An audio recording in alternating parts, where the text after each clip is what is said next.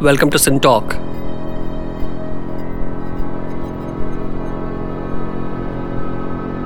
The Sin Talkers around the table today discuss the habits of experience. We'll think about experience and its possible causal contributions to thoughts and knowledge. How universal are simple experiences? Where do we get our habits from? How do we have brand new experiences? Do we often get only what we look for? Can there be empty experiences? How do we change views? How can we design experiments and organizations to potentially see the unseen? Are our conceptions of the world and the self interdependent? What are the open questions and the future of our understanding of experience? We are pleased and privileged to have three Sin Talkers with us here today.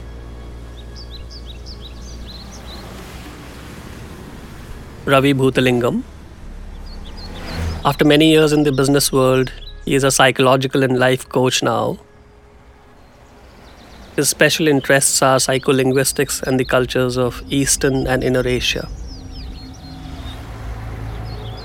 Professor Anil Gupta.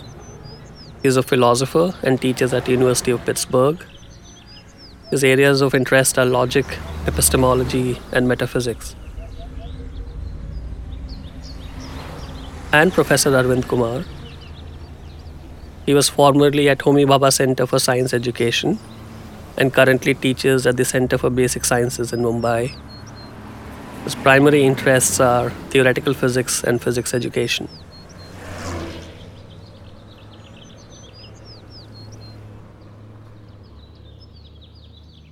So, Anil, why don't we set the ball rolling with you? You've been thinking about experience and related questions for a bit. What's got you hooked? Why are you so interested in the notion of experience? What's the problem? And obviously, the core question at some level is this contribution of experience to knowledge, to concept formation, and so on. But why don't we start at a general place and see what's kept you hooked over the years? What's the core question for you? And we'll unravel it and keep the ball going from there. Okay, well, we have, say, different views of the world. Mm-hmm.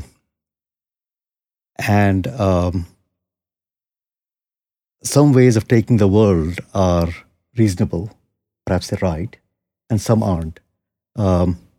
And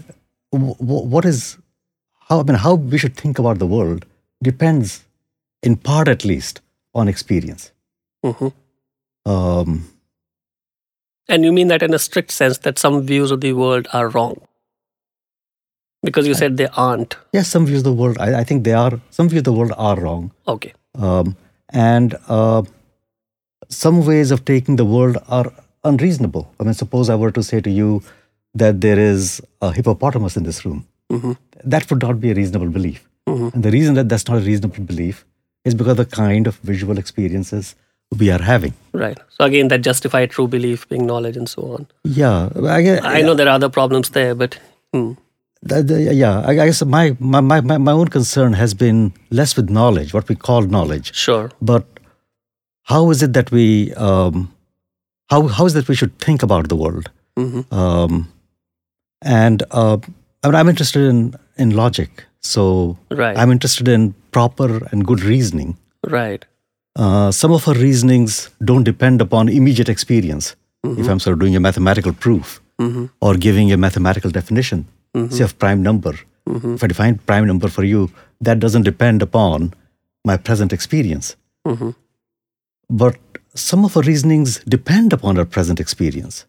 Some of the concepts that I may introduce, may depend upon my present experience. So I might say, well, let me call this piece of paper Bill. Right. Well, that definition of the name depends in part on experience. Or suppose I were to say, let's call that color, red. That depends on experience. So I've been concerned to understand how it is that the goodness of a piece of reasoning depends upon experience. So in a way, your concern is that can all reasoning be formulated in terms of experiences? Is that the most hard form of that? Well, there is certain a priori reasoning that you find in mathematics and in physics. But I think the most important kinds of reasoning are those that depend upon experience. So, I mean, if you believe, say, physics, if you believe special relativity, right, the reasons for the reasoning that leads to it, the reasons why we believe it, are in part empirical. They depend upon experience. But what is it? What does experience contribute to a piece of reasoning to make it good piece of reasoning? What is it that reason contributes to make a concept that is introduced, right, legitimate? So if I were to define a concept, number n is the number that you get by dividing 2 by 0. Sure. That would be an illegitimate definition. Sure. That would not be a good concept. Sure. Similarly, some concepts that you might introduce, on the basis of experience are legitimate. Some are not legitimate. And so it's a kind of question that philosophers have worried about. Some people, Hume argued famously, right, that cause is an illegitimate concept. Or the ordinary notion of cause is illegitimate. That some people have thought, what experience gives you are certain very simple, primitive concepts like, red, blue, sour, right? Right. And somehow every other concept has to be gotten from it. It has to be justified in terms of it, right? Well, that's one kind of a theory of legitimacy of concepts. So all the facts come from experience. Is that what you have in mind there? And you made a remark just now about physical facts. Let's say facts or concepts in the realm of physics. I would imagine that there are ideas there which cannot be experienced at human time and length scales, right? So weak forces or strong forces. There's no way to have any intuition about those kinds of things. So you arrive at them only analytically. Yeah, that's a good question. I mean, that's the thing. That's exactly the kind of thing I'm trying to understand. That is the notion of, say, the weak force. That's a legitimate notion. Whereas the notion of phlogiston, that is not a legitimate notion. That's not a good way to think, about heat or about physical phenomenon. What is it that makes weak force a good notion? What's the answer? We get the question. Because are you saying that it's ultimately grounded in experience? Arvind, is there any way in which the notion of weak force is grounded in experience? I suppose you mean the notion of weak human force. Human experience, yeah. The notion of weak interaction, is that what you... Yes. Yeah, I mean, all concepts and weak interaction is part of a model of physics. Yeah, the standard model, which has other things. Yeah, it later came to be called standard model, but weak interaction was known for a long time. Sure. Ever since the beta decay was discovered. Sure. Yeah, of course, all weak interaction being part of the theoretical structure of physics, particle physics, of course, is grounded in experience, but not in experience of the natural kind that you come across, but in more carefully designed experiments. So you would include that, Anil? Experiments in physics or in science in general, they kind of expand your experience to scales both in length, time, energy, beyond the scales they are that mediated by tools, but you do experience them. You don't experience them by the usual tools of perception, right? But but they are grounded in experience. They are experimental facts. Sure. What do you have to say to that, Anil? In a way, the question is, what is it to be grounded in experience? That's the question. So consider two models of what is it to be grounded in experience. A kind of an old empiricist model, which I reject, which goes something like this, that experience provides you with certain fundamental concepts. Just like in arithmetic, you might begin with certain fundamental concepts and define more complicated ones. Axioms. Right. So similarly, you get some fundamental concepts from experience.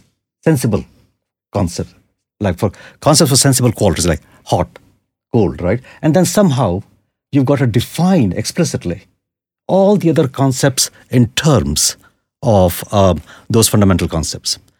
That is what results in radical critiques. So there are some people who have said that, these scientific concepts are not really, they're not capturing anything about reality. They're conveniences that we use for certain purposes. Right. I reject that model of concepts and of the legitimacy of concepts. That's one extreme. There's another extreme, which says, well, we have these systems of physics.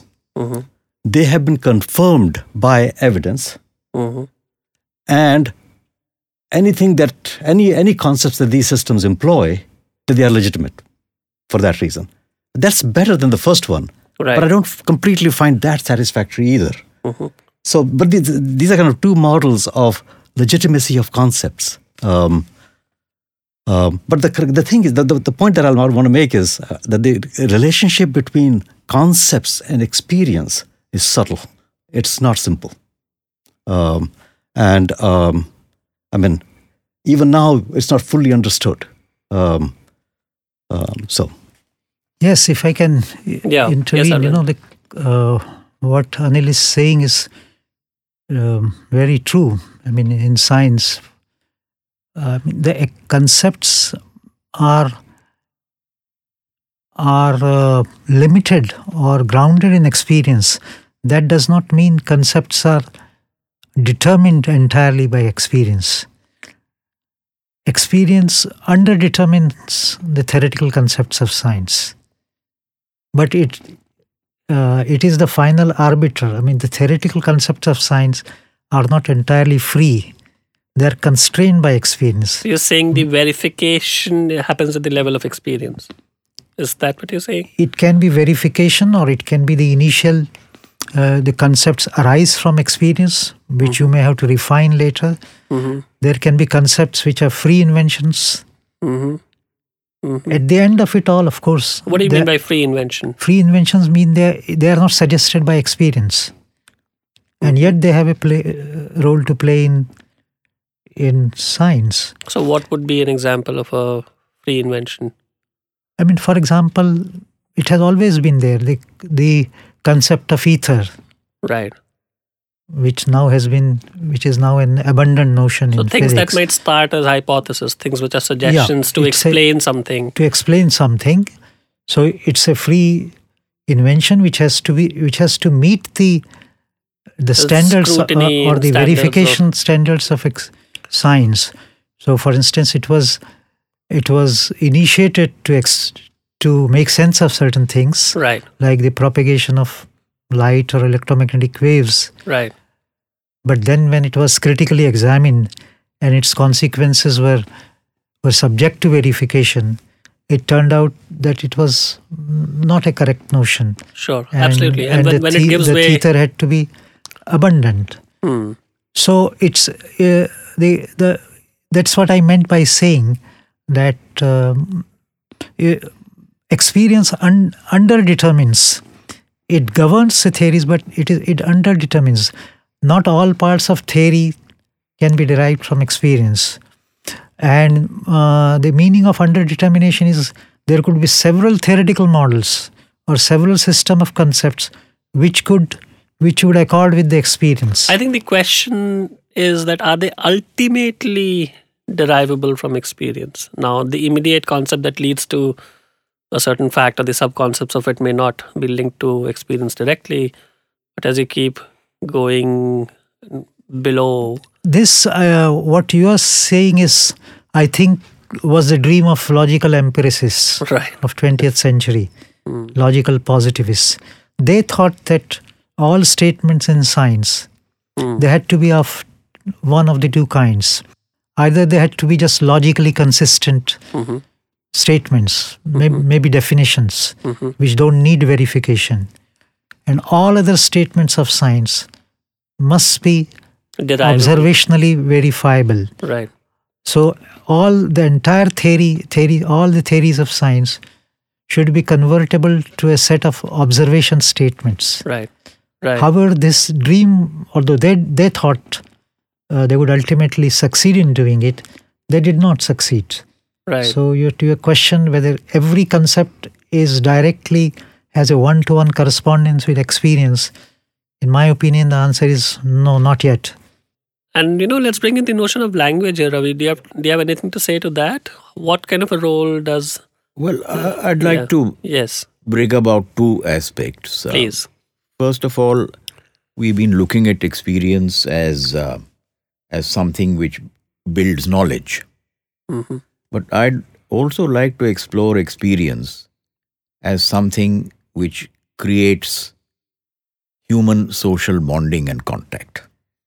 And indeed, if one looks at it from an evolutionary point of view, Hmm. perhaps experiences were first utilized, if one might use the word, or came into utility in life more through the process of building human relationships, even before the building of knowledge.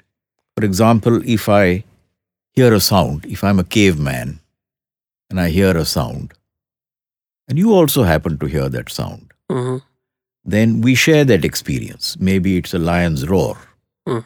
I've heard it, so have you. Hmm. So this adds greater, let's say, weightage to that experience. So, if one were to paraphrase that, are you saying that the social experience of something comes much, much, much before the kind of abstract theorization? The that one social is experience Yeah. because experience is, after all, derived from your senses. Hmm. It is something you see, you smell, or whatever. But Ravi, the question is, how can I be sure that you and I are hearing the same roar, the lion's roar, if you know what I mean? Because, and again, there are concepts and there are concepts and there are concepts. So if I had to put some kind of a value to the amplitude of the volume of the lion's roar, then it's okay to be approximate about it, and you and I don't exactly need to know the same thing. So there are fuzzy categories and there are very sharp categories and so on. But how do we address that intersubjectivity question? Well, in these kind of social relations, Hmm. the exact, let's say, the frequency of the noise or the amplitude of it really doesn't matter. But Right. as long as it is Roughly, within the broadly. range of being recognizable. Sure. Right. And so long as we So- share the same tag and the same That's right. associations. So Yeah. what happens is that when I hear the lion's roar Mhm.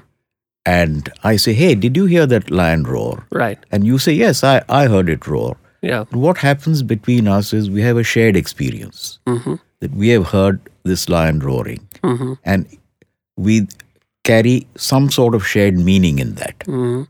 Mhm. So this is what happens when you say, if you're listening to music yourself, or you're listening to it along with somebody else, Mhm. or in a group of friends, these give rise to shared experiences. But is there a way to answer the question of, are there some sorts of experiences which can be shared more easily than others? If you know what I mean. Like, Well, experiences which you generate yourself, like a chain of thoughts going on in your head, you will. Others cannot really yeah, share of course. in them I mean unless external experiences. you vocalize them in some way. Sure. But when there is an experience which is externally generated Mhm. and it is shared by others, or you make it shareable by others, Mhm. then that forms a linkage between the individuals, and therefore the experience therefore carries a social value quite distinct from the knowledge value or the conceptual value that it carries in creating some kind of a social bond. And in the very early days of human evolution, this is what people speculate, that this is what caused people to come together. Because if I was, again, a caveman traveling around and I found a blue herb, and I asked you, hey, is this a blue herb? You said, yes, it's good to eat. So there you added to the experience, Enhance you the added meaning. a knowledge. Yeah. So I say, hey, he knows about herbs. I go somewhere else and I see a red herb. And I ask the guy there, do you see a red herb? And he says, no. And his interest is not in herbs at all. He's a, let's say, animal hunter. So then I classify him as, hey, this guy is not of that much use to me. He is of tribe X. I label him tribe X and I am tribe Y.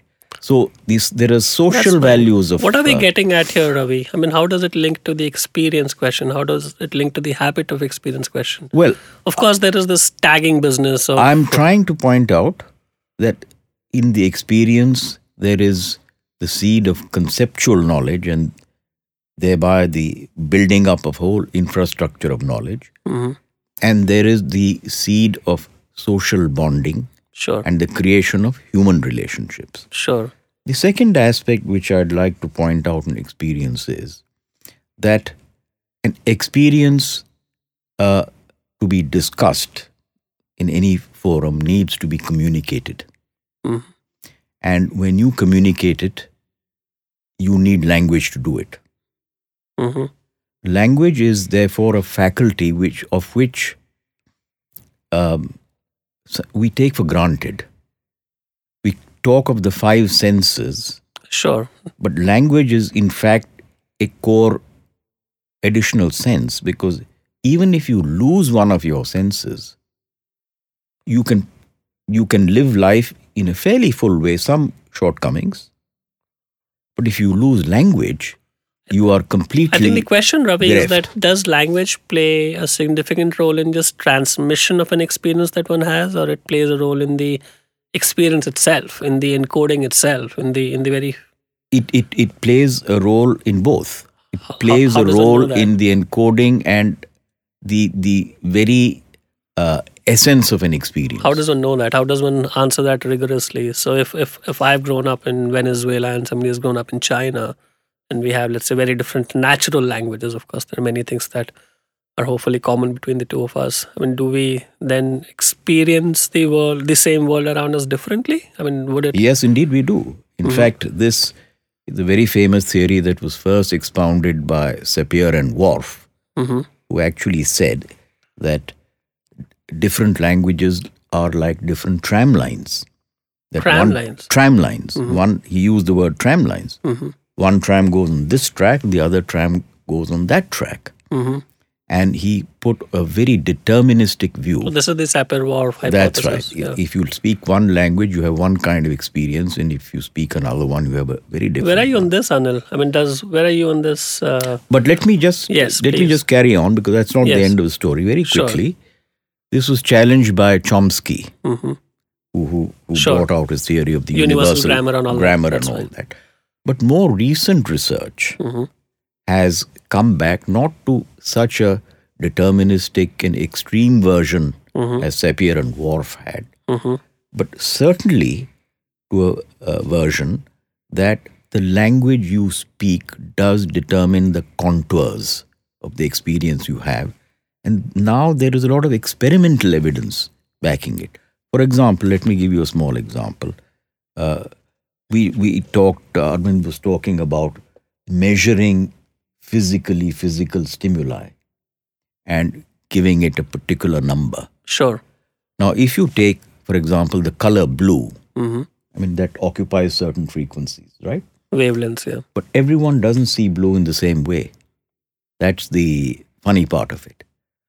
A Russian speaker, and Russians have different words for blue, ranging depending They may on just see it in a more differentiated way, but clearly you see the same wavelength. depending on the color, Mm-hmm. the range of color, they have different words. And therefore, they can distinguish the shades of blue better than a person speaking, let us say, English, where there is only one blue. Well, that's a little bit like that Eskimo snowflakes example. Exactly. Yeah, so you just have a greater conceptual differentiation and you also have more It is words not for only them. conceptual differentiation, it is attentional. It is you pay attention because your environment has caused you to pay that attention. An Eskimo survival depends on his or her ability to see different types of snow That's fine. Yeah. Yeah. and to have yeah. categories for it. yeah. This is survival skill. So Sure. they have developed that ability, just as different people have developed that ability, and that's got classified into their language, and it actually makes them experience things differently. No, that's interesting. Yes, Anil. I mean, does language play a role at all in the experience of things? And we'll get to the transmission question later, but you know what we're trying to get at. Yeah. Well, the interesting thing here is that that without experience, language doesn't make any sense. I mean, Yeah, that's a great point. When the word blue, I mean, would word blue means what it does in part because of what its blue relationship, is? because of its relationship to experience, right? So, I mean, the experience is responsible for giving language meaning, but at the same time, then as Ravi is saying, language can affect experience. So there's a kind of a two-way dependency there. But when What is recursive? Do they impact each other? the two dimensions? Yeah. Experience and language. Yeah, I think they do impact each other. But but it seems to me here the following seems to me like a good way of thinking Please. about experience. And then it goes back to the question of being the same experience or not. Right. I mean, experience has a kind of an objective dimension. So you're now having a visual experience of this notebook. The notebook is kind of the object. Right. And we are all seeing the notebook, right? The Yes. same object. But then there is a kind of a subjective dimension of experience, which some philosophers I like to call phenomenology Right. of experience. Right. That phenomenology depends on a whole bunch of different factors. Right? From the viewpoint from which, you're looking, I'm looking, my state of mind, my eyes, the state of my brain, all those things affect what you might call the appearance that this a notebook gives to you. So that's the reality appearance distinction. That's right. So there is on the one side there is the object, right, and then there is the appearance that is manifested to you. Now the appearance can change, right, and appearance can be affected by many things, such as even linguistic abilities and skills and whatnot. But right? the reality... But the object is the same. So you and I can be talking about, even though we look at the notebook from different points of view, right? We are talking about the same object, and we can have communication. And right? we may call it different blues, but it is one blue. I mean, in reality, it is only one color. Right. I mean, that depends in part upon your The theory of definition color. of reality. Theory of color. I mean, Yes. suppose you think that colors are genuine qualities of physical objects. Yeah. That blueness is really out in there, Yeah. right? And there's definite quality. Like you might think of a tiger as a definite kind of a species Yes. in the world, right? Yeah. But so if you're a realist with respect to color, then you might say there is one color out there in the world which we are all seeing, and that color may give us different appearances, right? But suppose, as actually the color scientists these days think, that color is not a real thing, right? Yeah. So then it may be that is the fact that it is appearances that guide our classification of color. That's a great point. In reality, there is no such thing as color. It's only perceived. I would say what the reality is, I don't see that blue until it is transmitted through my eye and it hits my optic nerve and it stimulates certain cells over there. That's Okay. fine. And those cells tell me it is particular this. Now, the filter that I have interacting between my brain and my eye is my language. So if I were a Russian, right, that particular wavelength of X, right, which you're seeing and I'm seeing, because of my language filter, I have given it a particular name. And therefore, I see that particular thing as it hits the I cell think the which question, Ravi, codes it as a certain I think one gets name, that. One gets that. I right? think the question Yeah. is that are we talking of just different tags, or? But I think I think we are Yeah, but going to- into we are in the experimental going design into No, the- but context. to me, you see, we talked of experience. To me, the experience is of seeing blue 1 as opposed to blue 2, right? Whereas to you, it is one undifferentiated blue 3. Sure, So the experience for me sure. is therefore different. This is what I'm getting at. Sure. The language is a filter which codes the experience in a particular way. Let And me there are many. let me distinguish a little bit here. Yeah. Let me distinguish. Suppose you distinguish. Just this is a crude distinction. We can make finer distinctions. But suppose you distinguish between the thing out there, the property out there, whatever it is, right? The appearance, which can vary from person to person, right? And the tag.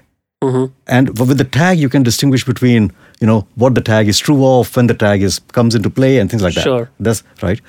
Then it could be that the Russian speaker, even though they have different tags and different classifications, the appearance may be the same. The Russian may look at a blue thing, the blue sky, and may have the same appearance, but the tag is different. Tag may be different. The tag is different. Yeah. And the Russian is disposed to make more distinctions, let's say, than I am. But I think so. It may be useful to distinguish between The reality, the appearance, and the the tag. reality, appearance, and And the the tag. tag. Yeah. Right? So it could, I think it's not obvious that if the tags are different, and if the classification using the tags is different, that the appearance is different. I think that's an empirical question. That's a great So, point. so when I, Yeah, but I think we are talking of the connections between the real or primary qualities of objects, their perceptions, and the language tags and so on. But there is also a deeper question as far as science is concerned, whether the experience obtained objectively without being colored by our perceptions, etc., through objective instrumentation, which would not have these problems of perception, human perception and so on. There is a deeper question whether those experiences themselves can lead to scientific knowledge by themselves. I think we started off with that question. Whether objective physical experiences, uncolored by perception matters of, the confusions of perceptions, whether even they would lead to, whether they can lead to scientific knowledge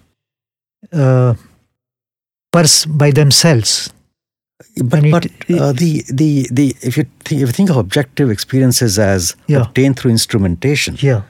but then first of all, the instrumentation has to be designed Yes. and it has to be interpreted. And so the whole human thing is coming that in is there. precisely what I am getting So at. that's the observation, experiment, observation and interpretation stages. Is mediated by our theoretical concepts, Yeah. our theoretical modeling already. Yeah. So there is a theory embeddedness of observations and even experiments, Yeah. which is something different from what people conceived or thought of science in the earlier days, in the beginning of the scientific Yeah, revolution. that's the classical Yeah, empiricist the kind of- classical view that, well, you have objective analysis, and of course, people knew that our experiences, our subjective experiences, can be different depending on our subjective states. So try to make the experiences as objective as possible, But as Arvind, unbiased is this- as possible. Sure. Is this just a intellectual worry, or it's actually led to wrong conclusions somewhere along the way in the journey of science, if you know what I mean? So this theory embeddedness, I think it kind of makes sense when one thinks about it. So does that just arm one with a certain degree of skepticism and caution, or No, have we ended up? You see, the basic insight of science, as far as I understand, is that experience itself has to go through critical scrutiny. Even objective experience obtained from instrumentation, which have no problems of perception, Right.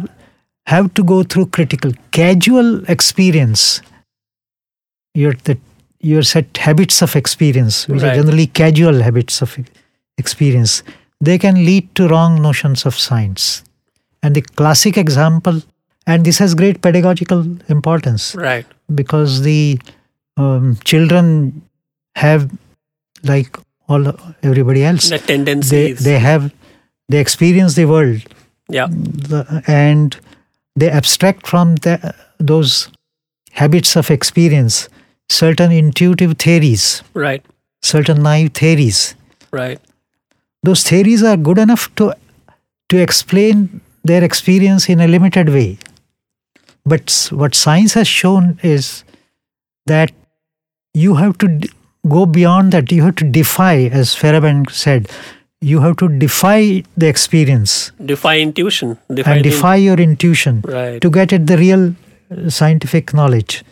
So the point is, experience, casual experience by itself is not a very reliable source of knowledge. The experience has to go through critical analysis. That's the lesson of science. Is experience by default habitual, tendential, customary, both the individual sort and the social sort? Anil, where are you on that? Can I say something to Please, you what should. Of course you can. Arvind said? I like to think of experience as not providing any beliefs or knowledge or being even misleading. Experience by itself, right, doesn't mislead, doesn't get you into error. It doesn't tell you anything, the way I think of it. Sure. So if you take your visual experience now, roughly, I would say, what's going on is that some bits of reality are presented to you, Sure. and then they're manifesting, say, various appearances to you. Sure. That's all. Sure. It's not telling you anything. So the experience is not telling you that is red, Yeah. right? And it's not telling you it's not red. It's It is not it's just a fact. The fact is that there is this thing out there, Yeah. and it's manifesting various appearances to you. And then we develop modes of thinking, like this ordinary naive physics, and those can be wrong. But we can get a better understanding of our own experiences by getting into deeper theories, right? So I would say that So the thing to be critically analyzed is the thought process. That's right. It's It's not the interpretative methods. It is. What we're trying to do is sort of understand our situation in the world, and we have got a naive conception of our own situation in the world. Maybe the conception might be that we live on a flat Earth, right? Yeah. And Yeah. we just instantaneously take in reality, But right? And if I may say so, humans have a propensity to build up models about their experience. All the time, not just Humans in don't classrooms. experience. Children don't just experience, or anybody, any human being. We don't just experience the world. We want to create some rudimentary models of the world in order to deal with future experience. That's entirely agreeable, Yeah, right, yeah, Anil? I mean, one experiences alongside building, however naive Yeah. theories. That's in order right. to function in the world. It's not for the It's sake not of for an building knowledge. intellectual reason. Yeah, Right, it's that's to right. function the That's world. right. For example, an example will help. We, from our experience in childhood, from Sure. infancy, Sure. we come to the impression that to move a body, some force is required. Yes. To push something, every baby knows that you need a little force. Yes. From that, a rudimentary model is created that force is needed. Rest and motion, these are two different categories. But even classical mechanics would tell us that is not. These are two different categories. But what I'm saying is this model is useful to be able to function in the world. Yeah. So we function in the world, we jump and we catch trains, when we throw balls. We need some theories in order to be able to deal and manage. And we deal with hot and cold objects. We deal with light and shadows and images. We need some theories to be able to function the world. So they're functionally correct, but yeah, they are theoretically functionally incorrect. correct. And the job of science is to go beyond this functionally correct thing, which has limited coherence and predictability, to a more artificial system, that has greater coherence and much greater predictability and predictive power. It's a logical problem how to do that. I'd like to add here Yes. what Arvind is saying by going back to the concept of object, appearance, and tag. Yes. See, the tag is our daily currency. That's what we use Hmm. when we start analyzing and discussing experiences. And therefore, we should give some thought to this tag as playing a role much more than that of a marker. It is actually a marker which subsequently creates, or like a magnetic force, creates a channel for all future experiences. Let me give you an example. Again, using language Hmm. of how this happens. Now, let's say that I've had an accident, right? Mhm. And I've come with my arm in a sling. You ask me, what happened? And I say, I broke my arm, right? Yeah. So, now, normally you would sympathize and all that, but you would not ask me, Ravi, did you go and bash your arm against a wall or something? Right. So I said, no, of course not, I slipped. You can legitimately ask me, but you said, I broke my arm. I, subject, broke, verb, my arm. That means I bashed it against a wall. But this is a linguistic foible, because in English, that's how we say it. But in Hindi, you will say, haath toot gaya. In most Indian languages, you use what is called a non-agentive phraseology. Sure. Something happened, pani gir gaya, right? The English is a highly agentive language, which means it prescribes usually an agent Subject is always the who actor. does something and explicitly. something else happens. There is a flow like that of causality. Now, why is this important? This is very important when you have, for example, an accident scene or a crime scene, and when you have witnesses coming there and giving an account of instances. Or, if you don't want to be so dramatic, you show people a video of some events happening. You show a set of people that as in an experiment, and then ask them to describe what happened in that video. Sure. Now, what happens is, an English-speaking person more likely to describe it as a set of things where agents did some things and some things happened. So Non-agentive languages like Hindi or Tamil or Spanish will describe the same video in a way that certain things happened. They are not so clear about who did what to whom. So, Ravi, if we extend this forward a little bit, if we have different primary natural languages, are you suggesting that they arm us with very different tendencies? Even, yeah? That's exactly, I mean, it's like a software which But is that loaded. just at the level of articulation, or it's also at the level of the thought process? That's That's at- always the question, right? Are we... That's at the level of a thought process. And why I say that is that these very people, when they are trained to speak a different language, they are able then to adopt the different version. And that learning of the other language, one of the reasons why it's difficult is it's not just the physical articulation of the language or the rules of grammar, also because it changes the course of your thinking to a certain extent. And that is why learning languages is difficult, and learning it at a later stage is even more difficult. Can I ask you a question about that? Sure. The example that you gave, right, I broke my arm, that is not the kind of example that would mislead an actual English speaker, right? That is, Yeah. no one would take it normally. mean. That you really actually broke your arm. You went to you put in the effort. There must be, but are there examples where you see, this kind of, the way it is expressed, the way it is formulated, actually affecting people's, Yeah. behavior? There must be some literature on psycholinguistics about this, right? I wonder if there's another example where this kind of formulation, affects your thought process. Yeah. Not right. Well, it does affect, as I gave my example of the video reporting, that if you show the same video to different language speakers and ask them to describe what they saw, their recitation of that video is different.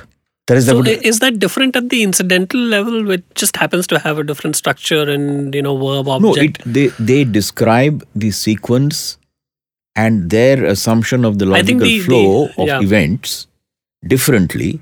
So if this were a courtroom and you were taking evidentiary depositions, you would get a different picture by talking to these groups of people. But you will still know the same facts, right? I mean, one is the... So I don't. It's obviously difficult to come up with a situation on the fly, but in no courtroom in the world are you likely to get to the wrong verdict as a result of what will happen is the events that the video showed, the English speakers would, in probability terms, be more inclined to describe them as A did something and B happened. Sure. Right? Whereas the other language speakers could describe it as B happened. Now, what made B happen, they may not be so clear about. Sure. Okay, sure. So the same objectivity as revealed in the film is being assimilated and described in a different manner because the processing network in the brain is the software loaded is different. Sure, that's fine. I think this question of language, there are some other angles to it, and that is, see, language is always has a certain, ordinary natural language has some ambiguity. It's characterized by ambiguity. Actually, its ambiguity is, in some sense, its richness. To describe a single concept, it can have many words. So, a formal knowledge system like science, for example, that's one language problem about science, that a scientific language has to be more precise. And generally, one concept has to be associated with one term. Right. Whereas natural language has many terms for the same. There can be many mapped to it. There can be many terms for the same concept, and this is one of the many reasons for student problems in science. I'll give you an example. For instance, in natural language, if you say that the railway engine came into the platform with great force, right, or with great momentum, or with great push, or whatever words you might use.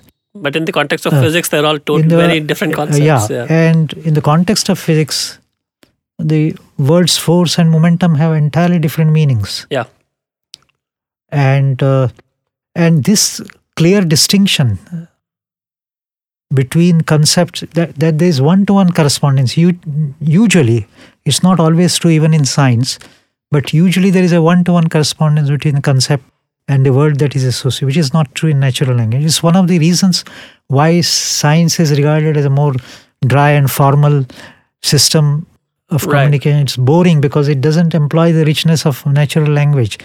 It doesn't always employ the metaphors that are so characteristic of. It does sometimes. It's not entirely absent, but it is much less than natural language. So this is one. Many times, another aspect to it is many of the misconceptions about in science actually are embedded because they are natural experience. As I said earlier, sure. that these are natural habits of experience. They get embedded in our languages. I'll give an example. And in fact, the language then perpetuates this misconception. For example, in all languages, in Hindi, Marathi, or various, and also in English, you say her eyes shone brightly. And in Hindi, That's the extra mission theory versus all of that. Exactly. Yeah, right. Or in Hindi, sometimes if a person is no more, you say, "Uske aankhon ki jyoti bujh gayi." Sure. So Sure. this language is in fact creating a wrong model of And it's perpetuating that. I think that's a good perpetuating point. science. So I mean that's one difficulty of science education, that you have to make students aware that the kind of language they are speaking in their natural language May have wrong may physics have in there. wrong ideas. Sure. In a way, Yeah. there's a process, right? I mean, we begin with a kind of a naive conception of the world. We begin with a language which has all these features, Mhm. and somehow we are able to improve it, or we Yes. think we are improving it. The question, how we improve it, what resources are coming to play as we improve it. Well, one thing is clear: experience comes into play, Mhm. right? So the initial question that I started with, to understand the logical process by which concepts become sharper. Concepts become so that they actually talk about the real things in the world, as opposed to made up fiction, say. Right. We have stories. Some words simply refer to made up things. Sure. Some words refer to illusions, right? Sure. Some words refer to real things, and so that's the processes by which our ideas get improved. Naive theories become better theories. Process by which concepts get sharper. That is the kind of thing that I'm trying to understand in this work, in the role of experience. And just to go back to an earlier example of Arvind's, where he talked about pre-creation. So here's the kind of question. I mean, you have experience of, say, time. You experience things as simultaneous. Question: does this experience is the experience such that you can go along and say the simultaneity, right, is not absolute? I mean, Yeah. You're making the relativity point. yeah, that's right. So I mean, Yeah. again, how much constraint does experience put on your change of concepts? Does ordinary experience of time constrain it so, right, that simultaneity must be treated as an absolute concept? On some old theories of relationship between experience and thinking, the conclusion would have been yes. It implies that simultaneity must be absolute, and therefore any theory that says it isn't is kind of fictional story. You're just telling a story for convenience, right? So, but after we know relativity, But the question is, how do we get to relativity? I mean, could one argue that relativity isn't? what's the answer? How do we get to relativity? Is it by employing very different formal methods? I'm taking No, out I mean, the. as Well, I would say- Einstein himself said that most physical concepts are free inventions of the human mind. So which- you when we- heuristically you try out certain notions. So when and you say free, you mean they are free in the sense they are not determined by Experience or causal inputs.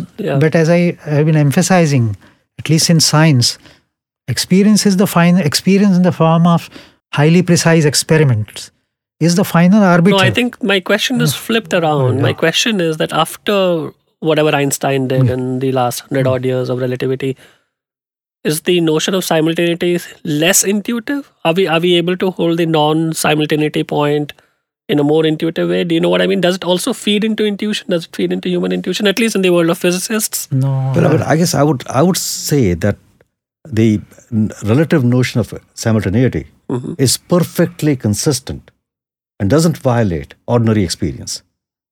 It's not as if experience settles that simultaneity must be a two-place relation between events. It doesn't do that.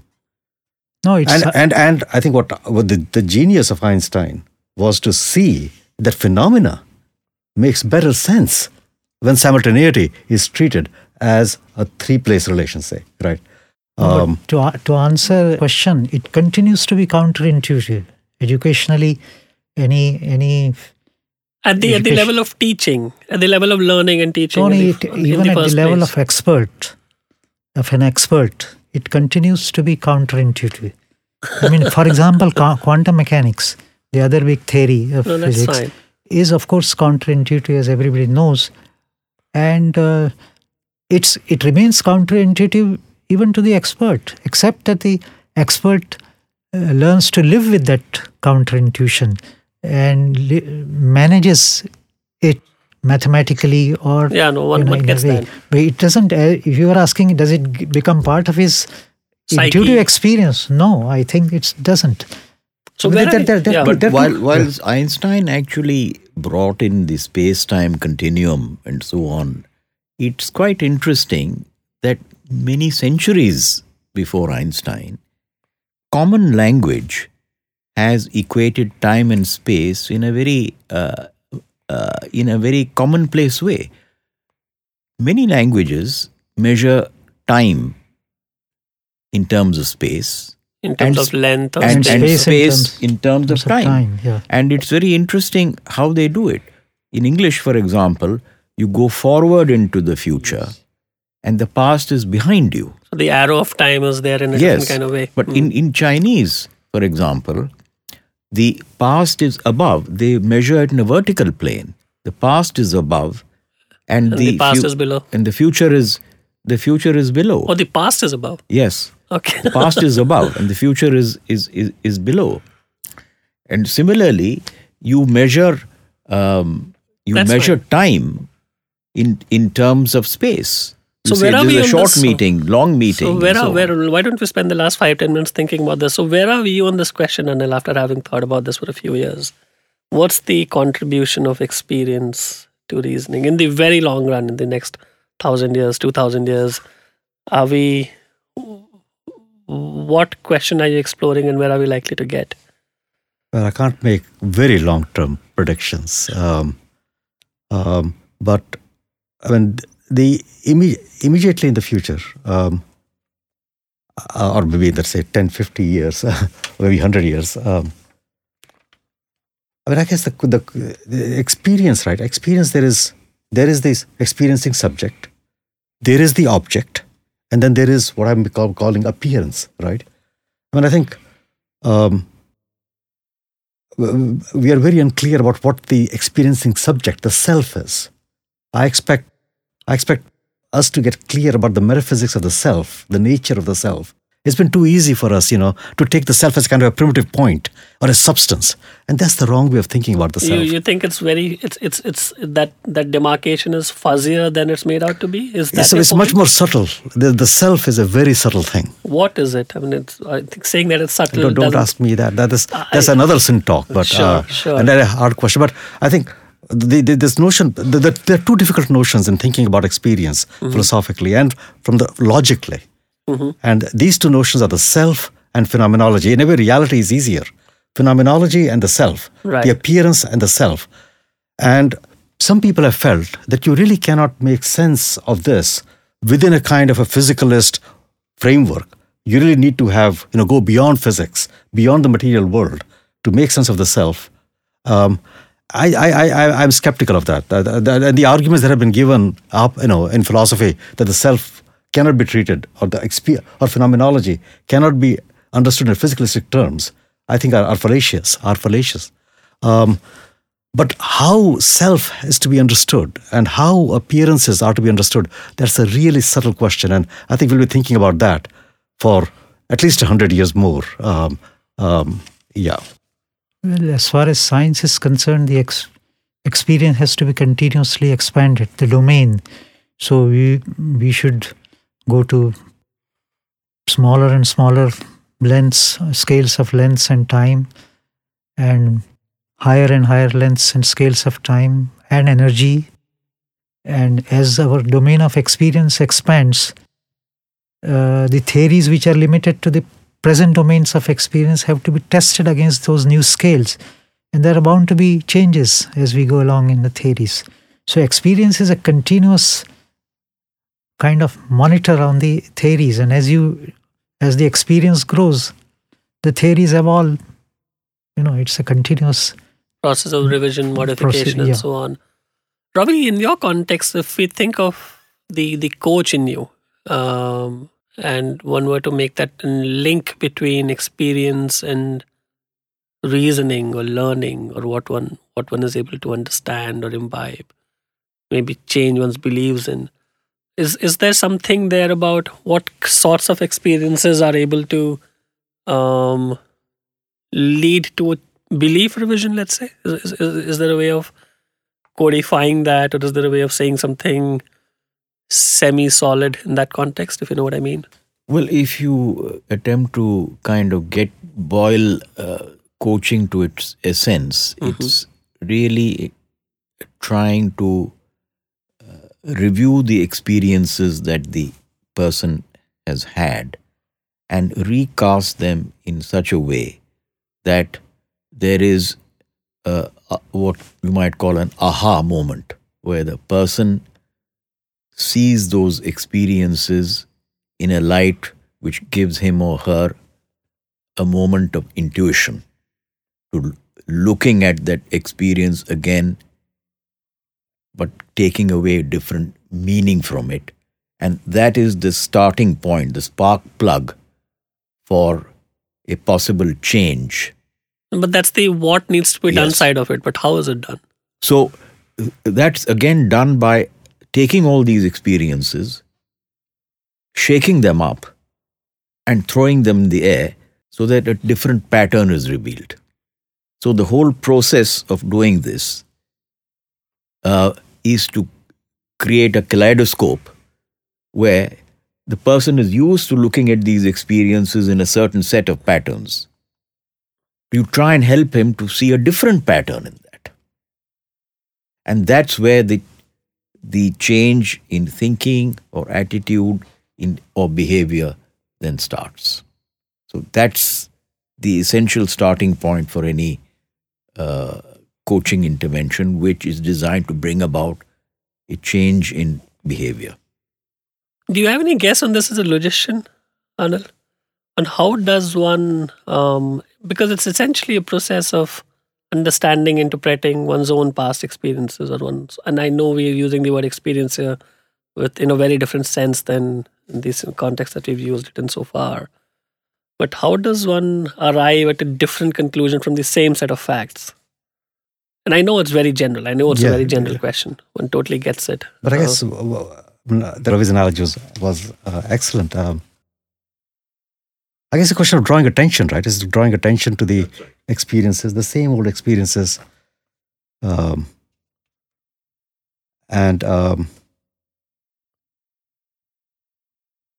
perhaps even juxtaposing the experience of the other people, right? I think attention, the word you use, is absolutely material, because it's the attention you give to something which you may not have paid attention to. So something that has been underemphasized is... or overemphasized is decreased and so on. So it's actually changing the contrast, the relief that one... That actually comes to, experience is an undifferentiated thing, and something has to tell you what to look for. So, there used to be a philosopher of science who used to, in fact, emphasize this point that you can't get anything just from experience without some pre-existing thought. And he would come to the classroom and say, observe. And students would look at each other and say, what to observe? It's like that optical illusion, right? Where you have a picture which sometimes looks like a young girl and sometimes looks like an old woman. Old woman, yeah. And if you look at it, it keeps alternating. Yeah. Now you take a situation where someone has got fixated into looking at this picture and he only sees the old woman. So if you give him an opportunity to say, hey, there is a young girl in there, then it's a whole new interpretation. Is there some kind of an interplay here between reality and appearance? Yeah. This is what's going on in there. I guess I disagree that it's all undifferentiated. I think experience is highly structured. When there is the reality out there which you're experiencing, there are the appearances. But the question is what to think. What to think. That is up in the air. And we can think rightly and we can think wrongly and we can think rationally and we can think irrationally. Is it easy to think wrongly? Yeah, it's easy to think wrongly. Why? Why are we prone to thinking wrongly? Oh, easy. That's a different way whether we're prone, but I can easily entertain false thoughts, right? Yeah, of course. Right. That's like saying, can you think of hypothetical stuff? Of course, the answer is yes. Yeah. But I think one is in the word wrong. And obviously the proneness, the habit side of things. Yeah. Well, I guess that would vary from person to person. As a logician, I have no view on that. Right? Interesting. I think that's a good note to end this on. Thanks to all of you for making it, and we look forward to having you soon again. Thank you. Take care. Thank you. Thank you. Thank you.